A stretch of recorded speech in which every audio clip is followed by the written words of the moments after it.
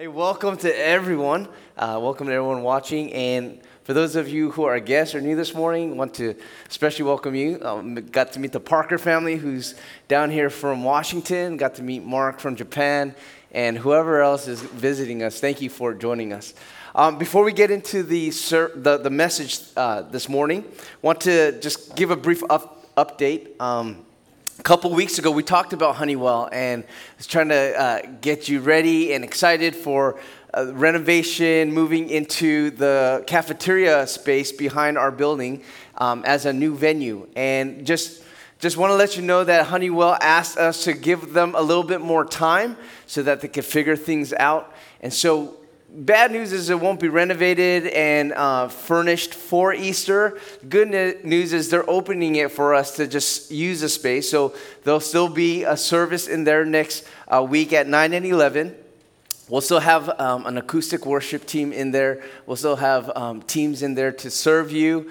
You'll get to worship. You'll get the full experience. And then we'll stream in the service there. Okay, so I want to encourage you, if South Bay is your home, and this is your home, and you don't know of any friends that you'll be inviting next week, and you plan to come to either the 9 or 11 service, imagine that 11 is the time you normally come, I want you to consider worshiping in there next week for Easter. One, it'll give you a sneak peek of the place and see what's to come. But two, more importantly, it'll just allow us to create more space in here for guests who might be coming. People who may not normally go to church, maybe church is new to them. We just really want to make sure that they have a seat. So if you would do your part and consider worshiping in there, the Holy Spirit's there too. So you'll be able to worship just as well. So that's 9 and 11. We'll send out some communication out this week just to remind you, all right? And once again, the prayer meeting this Thursday that Corey talked about right here in this room at 6 a.m. For now, it'll be just this Thursday. It's not an ongoing thing, but stay tuned. Maybe it will be, okay? So 6 a.m. this Thursday. All right, let's get into the message. So we've been in this series called Bodybuilding, and we've been talking about how God wants to build the body of Christ. That's the church. And the past 3 weeks, we've been talking about how he wants to build us internally, strengthen us from within. But you look at the scriptures and you'll see that God also wants to build the body externally. He wants to expand the kingdom of God by bringing in more to the family of Christ through our witness and through our evangelism. How many of you, show of hands, how many of you guys feel very comfortable or very natural sharing your faith and sharing with others about Jesus? Okay? A few of us, not all of us, and that's okay. I pray that this message speaks to you, encourages you, but for the majority of us who don't feel super confident in sharing our faith, I pray that you will just walk out of here with greater confidence. This message especially has you in mind. All right, so let's pray and let's ask the Lord to prepare our hearts for his word. Would you join me? God, we humbly come before you, and we just confess this morning, Lord, that we have something to learn. And we ask that you would teach us. God, none of us are perfect. Lord, we always need your help. And so we pray that this morning you would help us to understand your word better.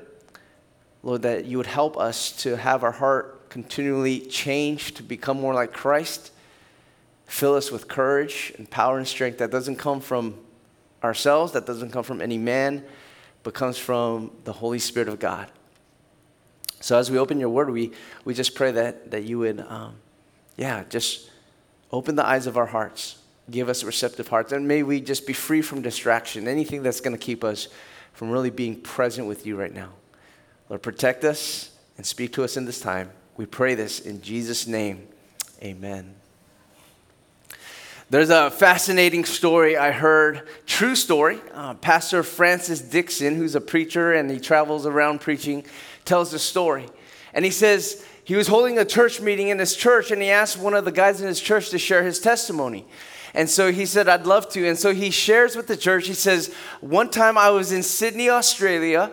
I was walking down George Street. And this small gray-haired man just comes up to me and he says, I don't mean to offend you, but can I ask you a question? If you were to die tonight, do you know where you would end up? The Bible talks about a heaven and a hell. If you were to die, do you know where you would go?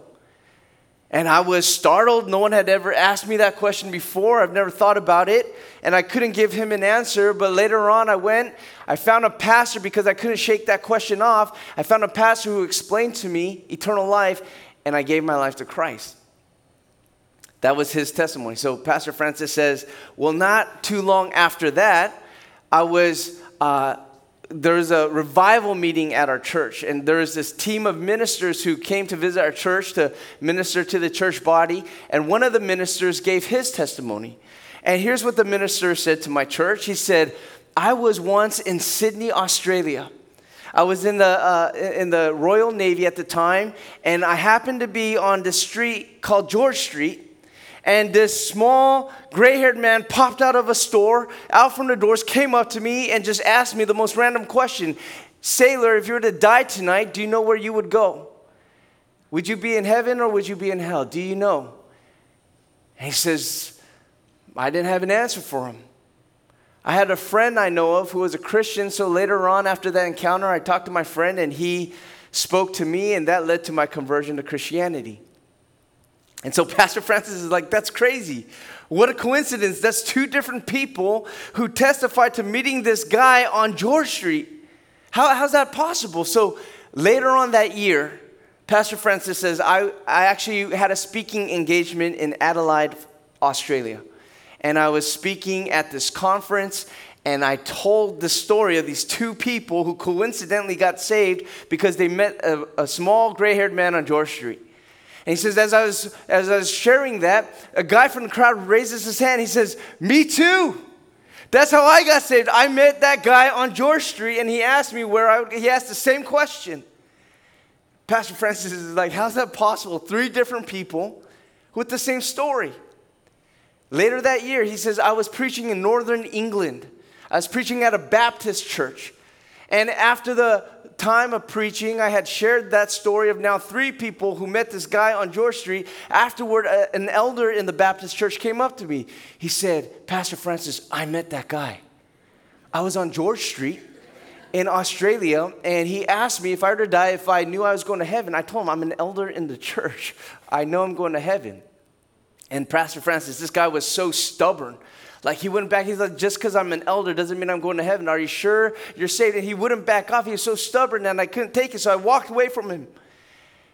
And yet it was on my mind. So I went back to the pastor of the church, the Baptist church. I told him of this stubborn man who asked me about my salvation on George Street. And my pastor said to me, well, you know, I've actually been kind of concerned about your faith.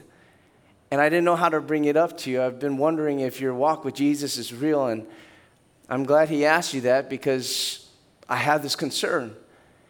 And the elder shared, he's like, I'm so glad that they both brought it up because I realized I don't think I truly repented and gave my life to Christ.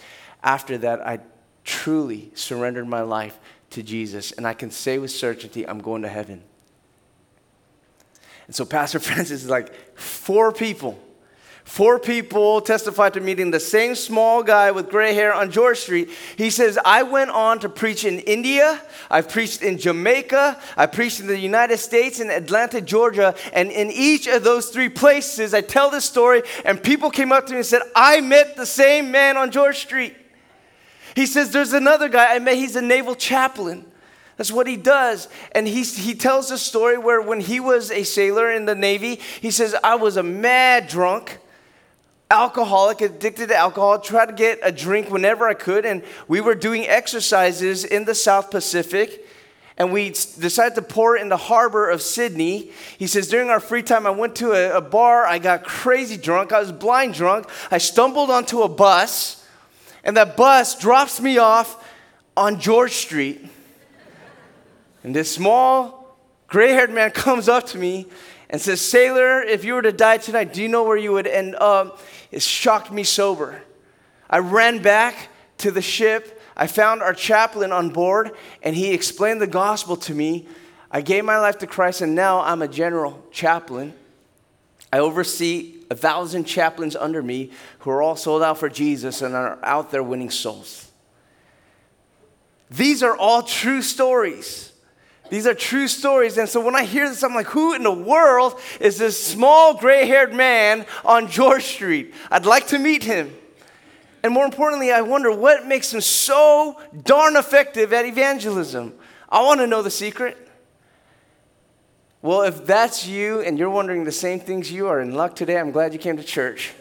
Because this week I studied the Word and I found the 3 keys to success in effective evangelism. And I'm here to share it with you. All right? I'm going to share with you 3 things. If you are a follower of Christ Jesus, there are 3 things that you have to make you effective in evangelism. You ready? Good. I'm glad you are. Me too. Here we go. If you're taking notes, if you have your journal or your device, write this down. Here's the first of 3 that I want to share with you. Number 1, here's the key. You have a Savior. Would you write that down? You have a Savior.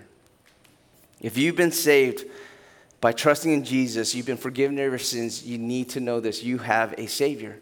Today is Palm Sunday. That's why I'm wearing my palms today. It's Palm Sunday. It commemorates the time, that week before Easter, when the people in Jerusalem were waving their palms and they're crying out, Hosanna!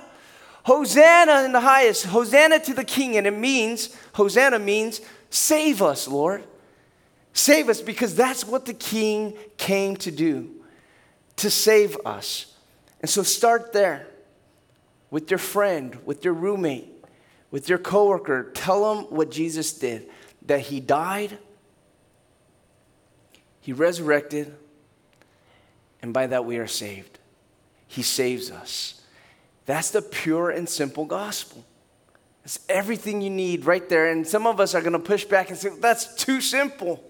Like, what else do I have to say? What else should I share? Well, start with that pure and simple gospel. You might think that's easy, but too simple. I go to the book of Acts, though, and I see this church that was born in Acts chapter 2, and all of a sudden these disciples go share the gospel, and it explodes. It's being built externally. But you see what they're preaching. I take you to Acts chapter 2. Look what Peter preaches. It's quite plain and simple. He says this. He's in front of a bunch of Jews, and in verse 22, he says to them, Men of Israel, hear these words. Jesus of Nazareth, a man attested to you by God with mighty works and wonders and signs that God did through him in your midst, as you yourselves know.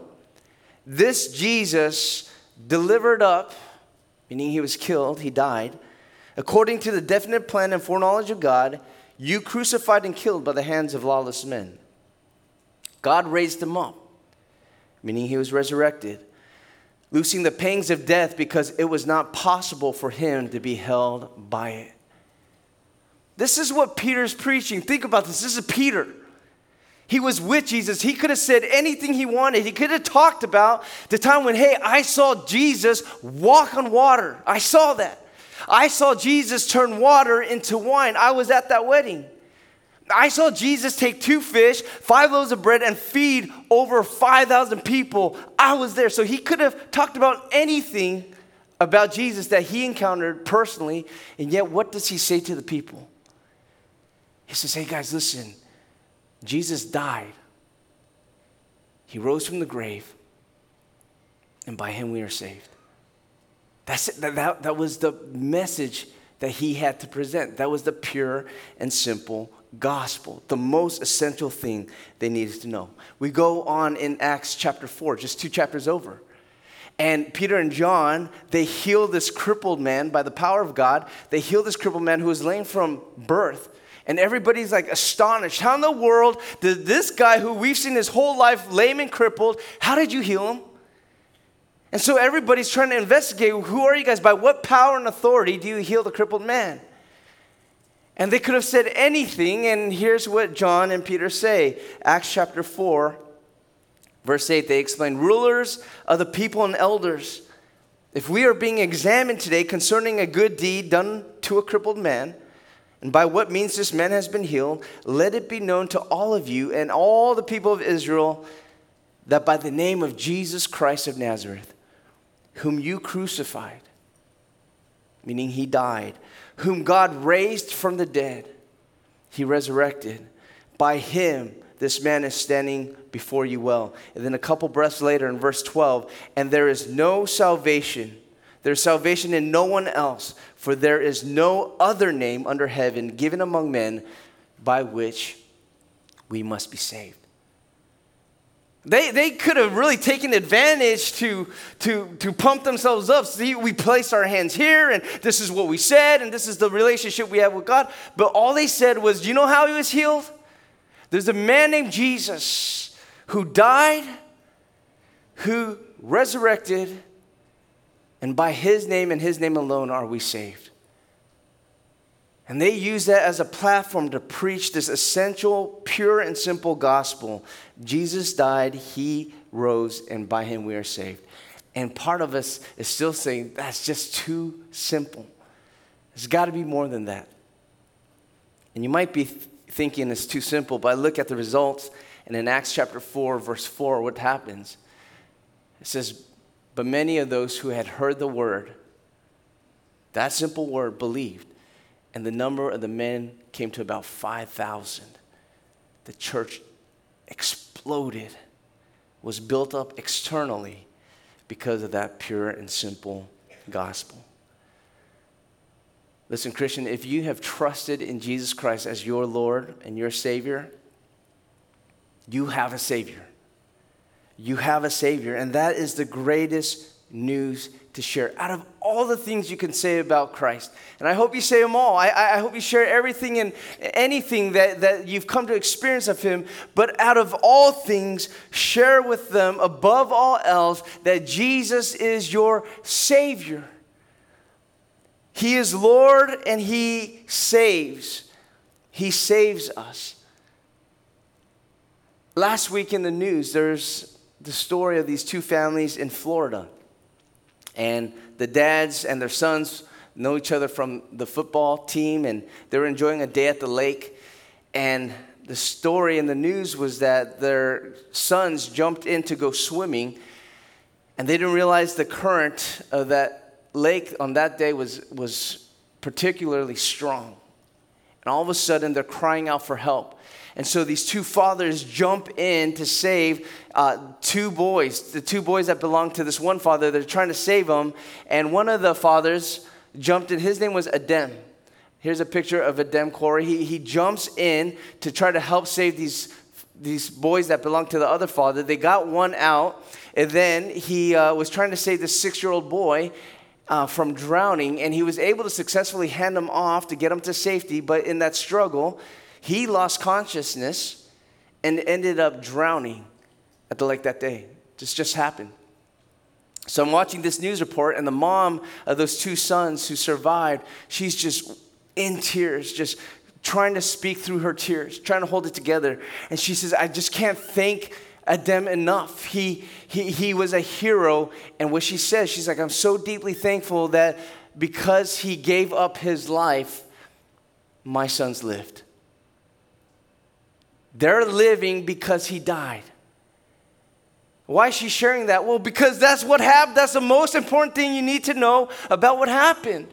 And I imagine from this day forward, for the rest of her life, anytime she talks about Adem to anybody who doesn't know who he is, will she not share what he did?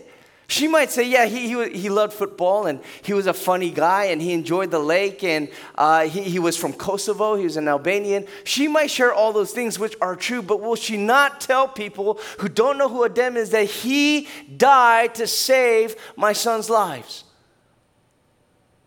It is because he gave up his that they live. She will forever share that. And so when it comes to our relationship with Jesus, there's so many things he does for us. Yes, he's our protector. He protects us from danger. Yes, he's our provider. He gives every good and perfect gift. Amen. He's a moral teacher. Amen. He was a great prophet. Amen. He did crazy miracles.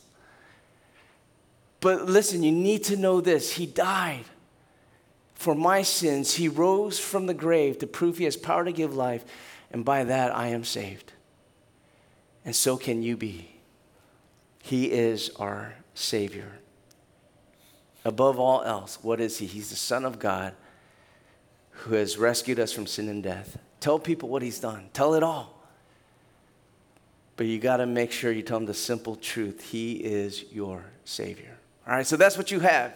If you're a follower and believer in Christ, you have a Savior. Number two, you have a story. Would you write that down somewhere? You have a story. Because if Jesus is your Savior, that means he saved you from something. That something is sin. He saved you from sin. And in your life, that sin manifests in some way. So what has he saved you from? What's your story? Maybe he saved you from despair or addiction. Maybe he saved you in prison or from your pride. Maybe he saved you from self-hate or self-sufficiency. What's your story? So there's a story in John chapter 4. And in John chapter 4, there's a story of a woman who has a story. And her story is that she had run empty.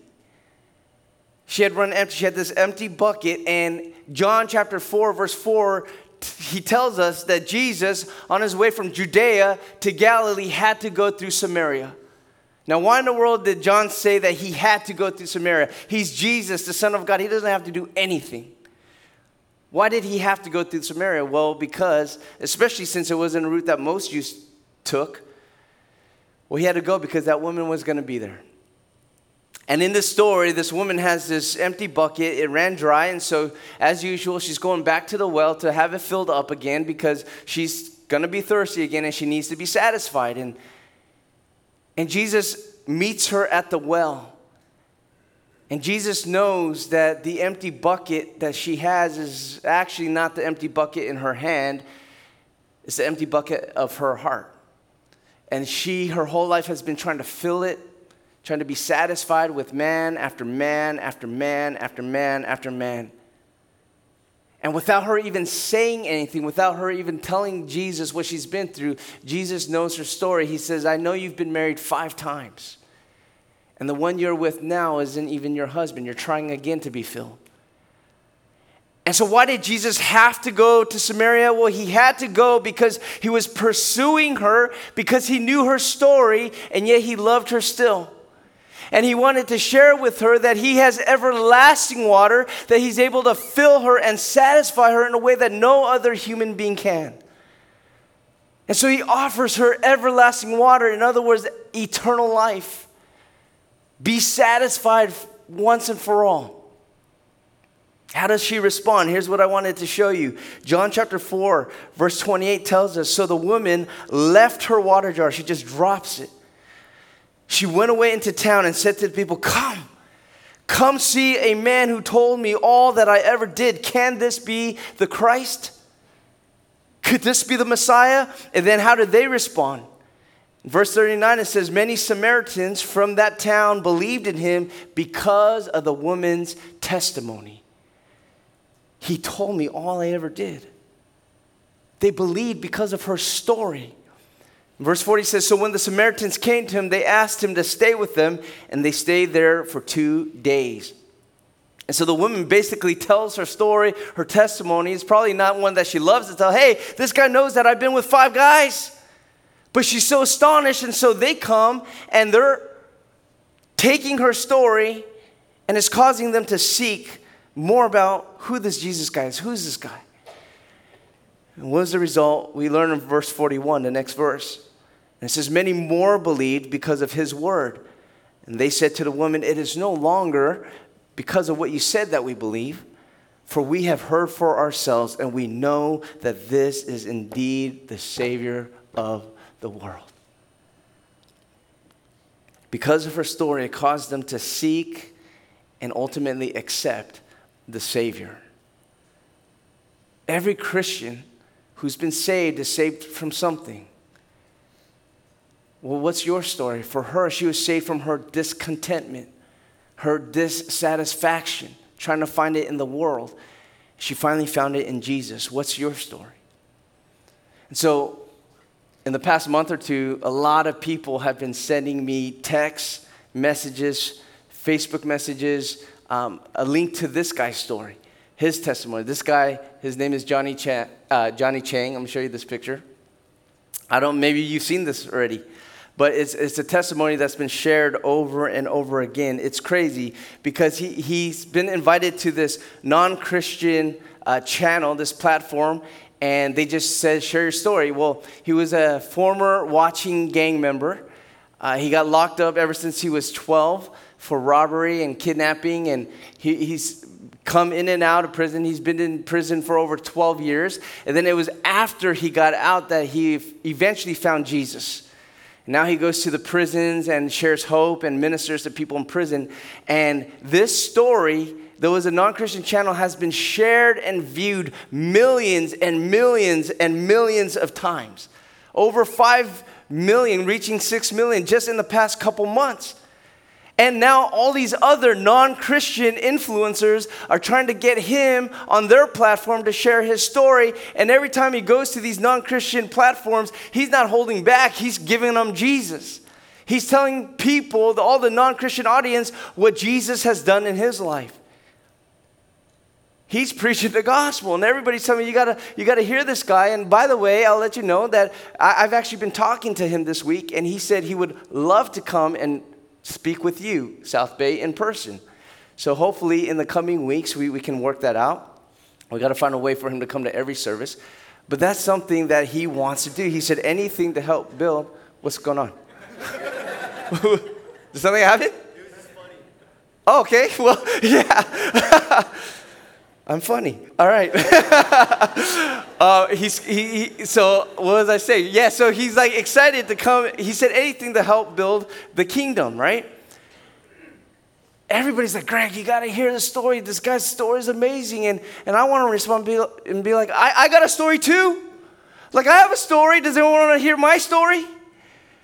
Does anybody ever hear a crazy testimony, maybe like his? You grew up in an abusive home, addicted to drugs, came out of prison, and then you look at your story and go, wow, my story is so boring, right? So unspectacular. Well, that's me. One time, I was invited to a businessman's fellowship, and I was asked to just share my testimony. And I reluctantly agreed. I said, okay, but I felt like, man, my story's so boring. And this is what I shared. I went before those businessmen, and I said, hi, my name is Greg Ma, and I want to share with you my story. I was born in a loving family, Christian home, and I grew up going to church. I always had a loving mom who every day would pack me a nice brown sack lunch with a nice sandwich and a bag of chips and boxed juice. And I never smoked. I once actually smoked a candy cigarette that I got at the ice cream truck near my middle school. And when I went to high school, I ended up going to West High, which is the best high. Much better than North High. Just got to let you guys know that. Got a fairly decent SAT score. Was never in any gangs, never got into a fight. And when I graduated, I got to go to UCI. And if you're not from around here, that stands for UC Ivy League, just so that you know. Tell people that. And my parents paid my whole way, 4 years of college, and I've never paid them back, and we've never been in debt. And my parents, by the way, still love each other. They're still together, and my family gets along really well. Thank you. That's my story. A true story. I told this story. Then here's what I shared with those businessmen. I said, that may not sound like a spectacular story, but it is a miraculous story. That God would save me. That Christ saved me when my life didn't seem like it needed saving. That's a miracle. And maybe that's your story, many of your stories. He saved me from my false security. He saved me from my self-sufficiency. He saved me from my comfortable life. See, I found that to be a miracle because I've seen that it's easier to preach the good news to people who are broken and needing hope. Sometimes that's easier than preaching to people who have it all together. They've got it all together. I don't need anything else. I found it easier to save people living in poverty than it is to save people living in prosperity. It's easier because ears are open when someone's down and out, hit rock bottom, and I need hope. I'll take any hope you have to offer than it is to preach to someone who's living like a king or maybe like a queen. So why in the world would I need something else to get me to surrender my life to live under another king? If it ain't broke, why fix it? And so that's a miracle. That's a miraculous story when somebody who doesn't seem to need Christ has their eyes open to realize I'm desperately in need of a Savior. Maybe that's your story. So, yes, it is powerful. It's powerful when an ex-convict, drug dealing, alcoholic finds Jesus. Praise the Lord for a story like that. And it is powerful when a good person from a good home, growing up in a good neighborhood, finds salvation in Christ. That's powerful. Praise the Lord for that. And so whether you're down and out or you're up and coming, if you've been saved by the grace of Christ, understand that you've been saved from something, and your story is a story that's going to resonate with someone. I could show a picture of Johnny Chang, and some of you guys are like, I want to come, I want to hear him. And some of you guys are like, big deal, what's so big about that? Because that might not resonate with you. I could share my story, and some of you guys are like, yeah, you're right, that's boring. And then others of you are like, that's my story. So your story won't resonate with everyone, but your story will speak to someone. Every eye that has been opened to see their need for Jesus, every heart that's been changed by the power of His Holy Spirit, every human nature that has repented to follow a divine master, that's a miracle. That is a story worth sharing. And understand that God has given you a unique story. God has given you a unique story. God has given you, Robin, a unique story. He's given you a unique story. Do not waste your story. Steward your story for God's glory. He's given it to you. So we are to steward it and make Jesus known. You have a Savior. It's the first key right there. You have a story. Let me give you the third one. Write this down. You have the Spirit. You have the Spirit. I think what we fear a lot of times is, what am I going to say? And what if they ask questions? And what if I don't know the answers? And so we don't open our mouths. And I want to encourage every one of you to just trust the Spirit. Don't worry about your words. Let the Spirit do the work. Just open your mouth.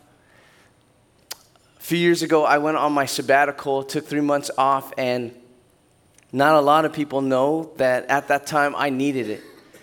Not because I was burned out, but I needed it to really seek the Lord for direction, for some clarity in my life, what He wanted to do with my life, what am I supposed to be doing, and I was seeking His will, and I was desperate. And I was so excited that during those 3 months, one of the things I did was I signed up for a retreat. It's going to be up at Forest Home.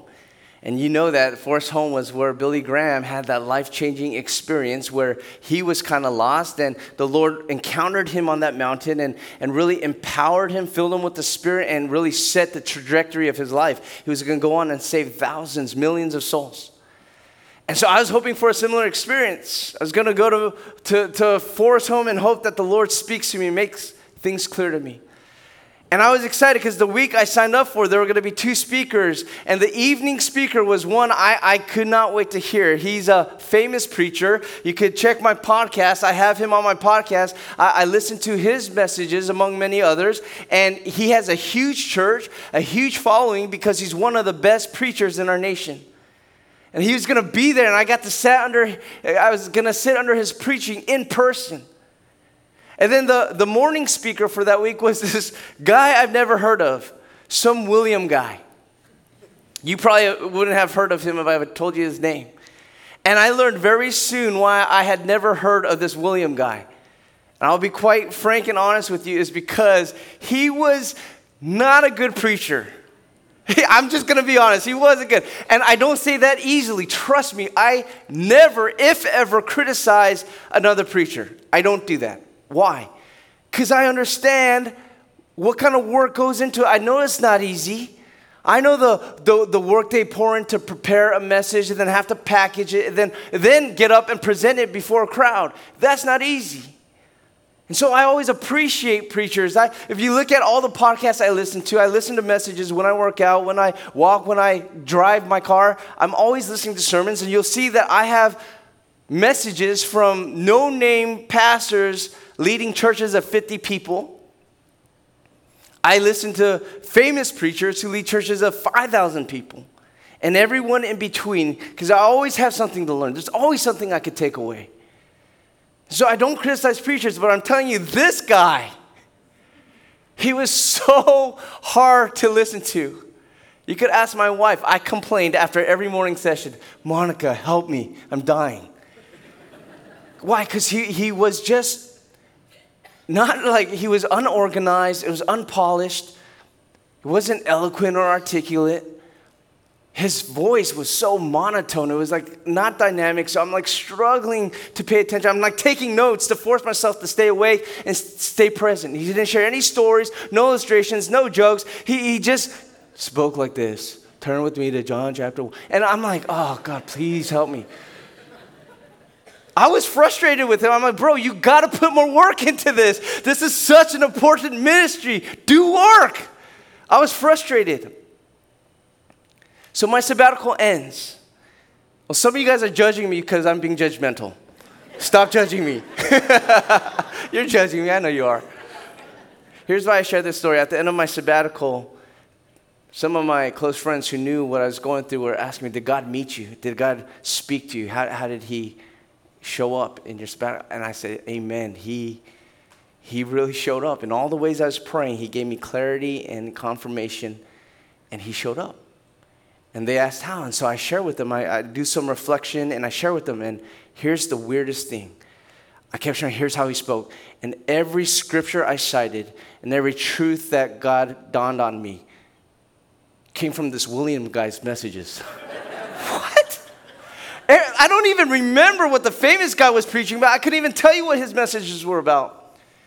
But what's crazy to me is God spoke to me through the guy who I felt like couldn't speak. The guy who I struggled to listen to, everything that literally has changed my life and has revealed God's will to me in the direction in which I should go, came from the guy who I felt couldn't speak. That's powerful. Not just in the things that he shared, that's powerful, but even in that itself, that God can speak through someone who I felt wasn't eloquent or polished. And yet it was powerful. And it brings me back to the scripture, 1 Corinthians chapter 2, that over 20 years ago, I would go back to over and over again. I would memorize the scripture. Why? Because here's what Paul said. He says it in great vulnerability. He says in 1 Corinthians 2, verse 1 starts, it says, and so it was with me, brothers and sisters. When I came to you, I did not come with eloquence or human wisdom, as I proclaimed to you the testimony about God. For I resolved to know nothing while I was with you except Jesus Christ and him crucified. I came to you in weakness, with great fear and trembling. My message and my preaching were not with wise and persuasive words, but with a demonstration of the Spirit's power, so that your faith might not rest on human wisdom, but on God's power. This is the Apostle Paul. He's realizing that your faith and your salvation has nothing to do with my eloquence. It's the Spirit of God, and I clung to this. When I started preaching over 20 years ago, I needed to be reminded of this. Why? Because I was terrified of opening my mouth and speaking. I felt like God was calling me to teach the Word of God, and it scared me. Why? Because I was told in high school, people used to always say this to me, Greg, you always talk like you're stoned. You sound like you're high all the time. You always go, hey guys, what's up? How are you doing? I remember leading worship one time in high school and college. I would lead worship at my old church. And one time out of love, this person comes up to me and says, Greg, when you speak to us, you kind of stutter and you slur your speech. And and you say a lot of ums. Just want to let you know that. And so every time I had to stand before people and speak, it terrified me. And I had to come back and cling to 1 Corinthians 2 to remind myself that ultimately, at the end of the day, it's not about human wisdom or human eloquence, but the testimony of Christ and the power of his Spirit. It's what the Spirit wants to do. If I would just open my mouth. One of the heroes of the faith for me in my early 20s was Moses. Not because he split the Red Sea, not because he caused water to come from the rock, not because he delivered an entire nation. Why was Moses a hero to me? Because he was just like Paul. In Exodus chapter 4, another scripture I memorized, verse 10 through 12, but Moses said to the Lord, my Lord, I'm not eloquent, either in the past or since you have spoken to your servant. I'm slow of speech and of tongue. And then the Lord said to him, who has made man's mouth? Who makes him mute or deaf or seeing or blind? Is it not I, the Lord? Now therefore go. Go, and I will be your mouth and teach you what you shall speak. And so he goes and he delivers a nation. And that same God who spoke to Moses and through Moses to rescue a nation is the same God that dwells in you, church. It's the same God who resides in you, the same God who works through me. And so listen, if you have the Savior, then you have a story. And if you have a Savior and a story, you know that you also have a Spirit who will take your story and he will speak to people in ways that you humanly can't, in ways that are way beyond you. And so let the Spirit open people's eyes. Let the Spirit open people's hearts. You simply open your mouth. Be faithful to open your mouth. That's true for anyone preaching behind a pulpit or anyone speaking to a friend behind a coffee table in a coffee shop. That's true when you're speaking to your loved one who's going through the valley or when you're speaking to a stranger going down George Street. It's the Spirit of God who saves a soul. You have a Savior, you have a story, you have the Spirit. I believe that's what the small man with gray hair on George Street did. I think that's what he did. So Pastor Francis, by this time he's heard about 10 people who all tested, 10 people from different cities, different countries, different continents who met the same guy on George Street. So he's thinking, who is this guy? And so guess what he does? He says, I flew to Sydney, Australia. He's like, I'm going to find this guy. And he had a friend in Australia, a Christian friend. He told him this amazing testimony of all these people who met the same guy on George Street. He said, would you happen to know who he is? And his Christian friend says, I know exactly who you're talking about. He says, that's Mr. Frank Jenner. Here's a picture of Frank Jenner. He's the one on the left. This is him in his younger days. And the Christian friend from Australia says, yeah, that's what he does. He just stands there on George Street and asks people if they know where they're going when they die. And he said, I don't think he's doing that much anymore. He's a little bit older, and I don't think he's physically able to. So Pastor Francis is like, I got to meet him. So he arranges a meeting to be introduced by him, and they find out that he's in the hospital bed. He's confined to a bed because of this condition he had. He had a few different health conditions, and so Pastor Francis goes and he finally meets him and he says, I just had to meet you. And he tells him the story. I just met so many people in different cities, in different countries who tell me that it was because they met you on George Street.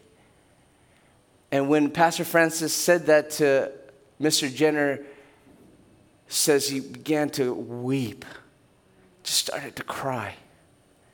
Uncontrollably, he couldn't stop, just wept and wept and wept. Why are you crying, Mr. Jenner? He says, when I found Christ and he saved me, I was so thankful that I promised to God that I'm going to share with as many people as I can for the rest of my life. And I made it a goal that I'd try to get at least 10 people to know about Jesus for the rest of my life. He said, when I retired, I figured out George Street was the best place to go in my retirement because I know a lot of people go through there. He said, in over 40 years, I got a lot of rejections. And some people were polite enough to take my pamphlet and take the tract home with them. But in over 40 years of doing this, I've never known of one person accepting Jesus Christ as their Lord and Savior. Not one. Not one told me that they'd say yes to Jesus. Until today. Can you believe that 2 weeks later, Pastor Francis tells us that Mr. Jenner passed away, went to be with the Lord. But can you imagine what that welcome was like in heaven? That this small little man who was no Billy Graham, but can you imagine what it was like to meet his Savior for the first time? What Jesus would have said to his servant. How he would have welcomed him. What that was like. And then what it was like when he's there in heaven and he gets to shake hand after hand after hand after hand after hand after hand after hand after hand of all the souls that he was able to impact and introduce to Jesus, either directly or indirectly. Because he chose to simply open his mouth. He had a Savior. He definitely had a story. And he had the Spirit of God with him. So I want to encourage you, church, you have the same Savior. You have your unique story. You got the same Spirit of God. Will you trust him to open eyes and open hearts? And you simply open your mouth. Amen? Amen. Let's bow before the Lord.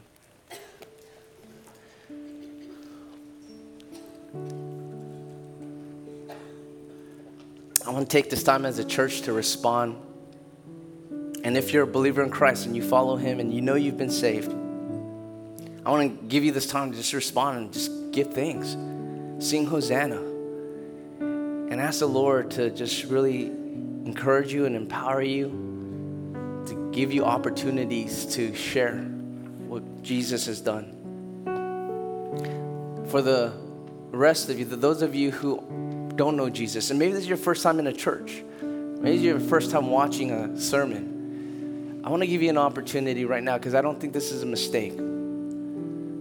The Bible tells us in Romans 10, verse 9, it says, if you confess with your mouth Jesus is Lord, and you believe in your heart that God raised him from the dead, you will be saved. That's the promise. Just believe he died for you, and that God raised him to prove that he can give life. You'll be saved, forgiven of your sins, given eternal life. So I want to give you an opportunity, just talk to God and just express faith. Say to God, I believe that. I accept that today. And I want to live in that truth forever from this day forward.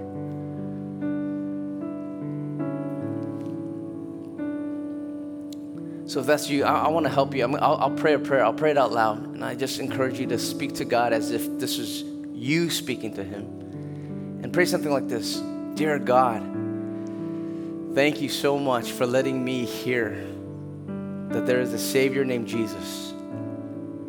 And today, I believe, I put my faith in the fact that he came to die for my sins, that he rose from the grave, proving he has power to give life. And by that, we are saved. I commit to that by faith. And for the rest of my life, I pray that you help me to walk in that glorious truth. I confess there's a lot I don't know. There's a lot I need to learn. But this day forward, help me to walk in repentance. Help me to turn toward Jesus. I know I'm not going to be perfect, but help me to live for you with the power of your Holy Spirit. Help me, God. Thank you for saving me. Hosanna. Father God, we do thank you together as a whole for that fact that our King came from heaven to earth. And so we cry, Hosanna, save us, God, save us. Thank you for saving us. And for those who don't know you, I pray that you break our hearts for what breaks yours, Lord, that you would give us a compassion and a burden to make sure that they know of what Jesus has done and that they too would be saved. So save them. May this be a generation that we get to witness and be a part of, where we see many hearts revived, the dead coming to life spiritually, that they would come to see and know Jesus our King. So we sing Hosanna. We pray this in Jesus' name. Amen.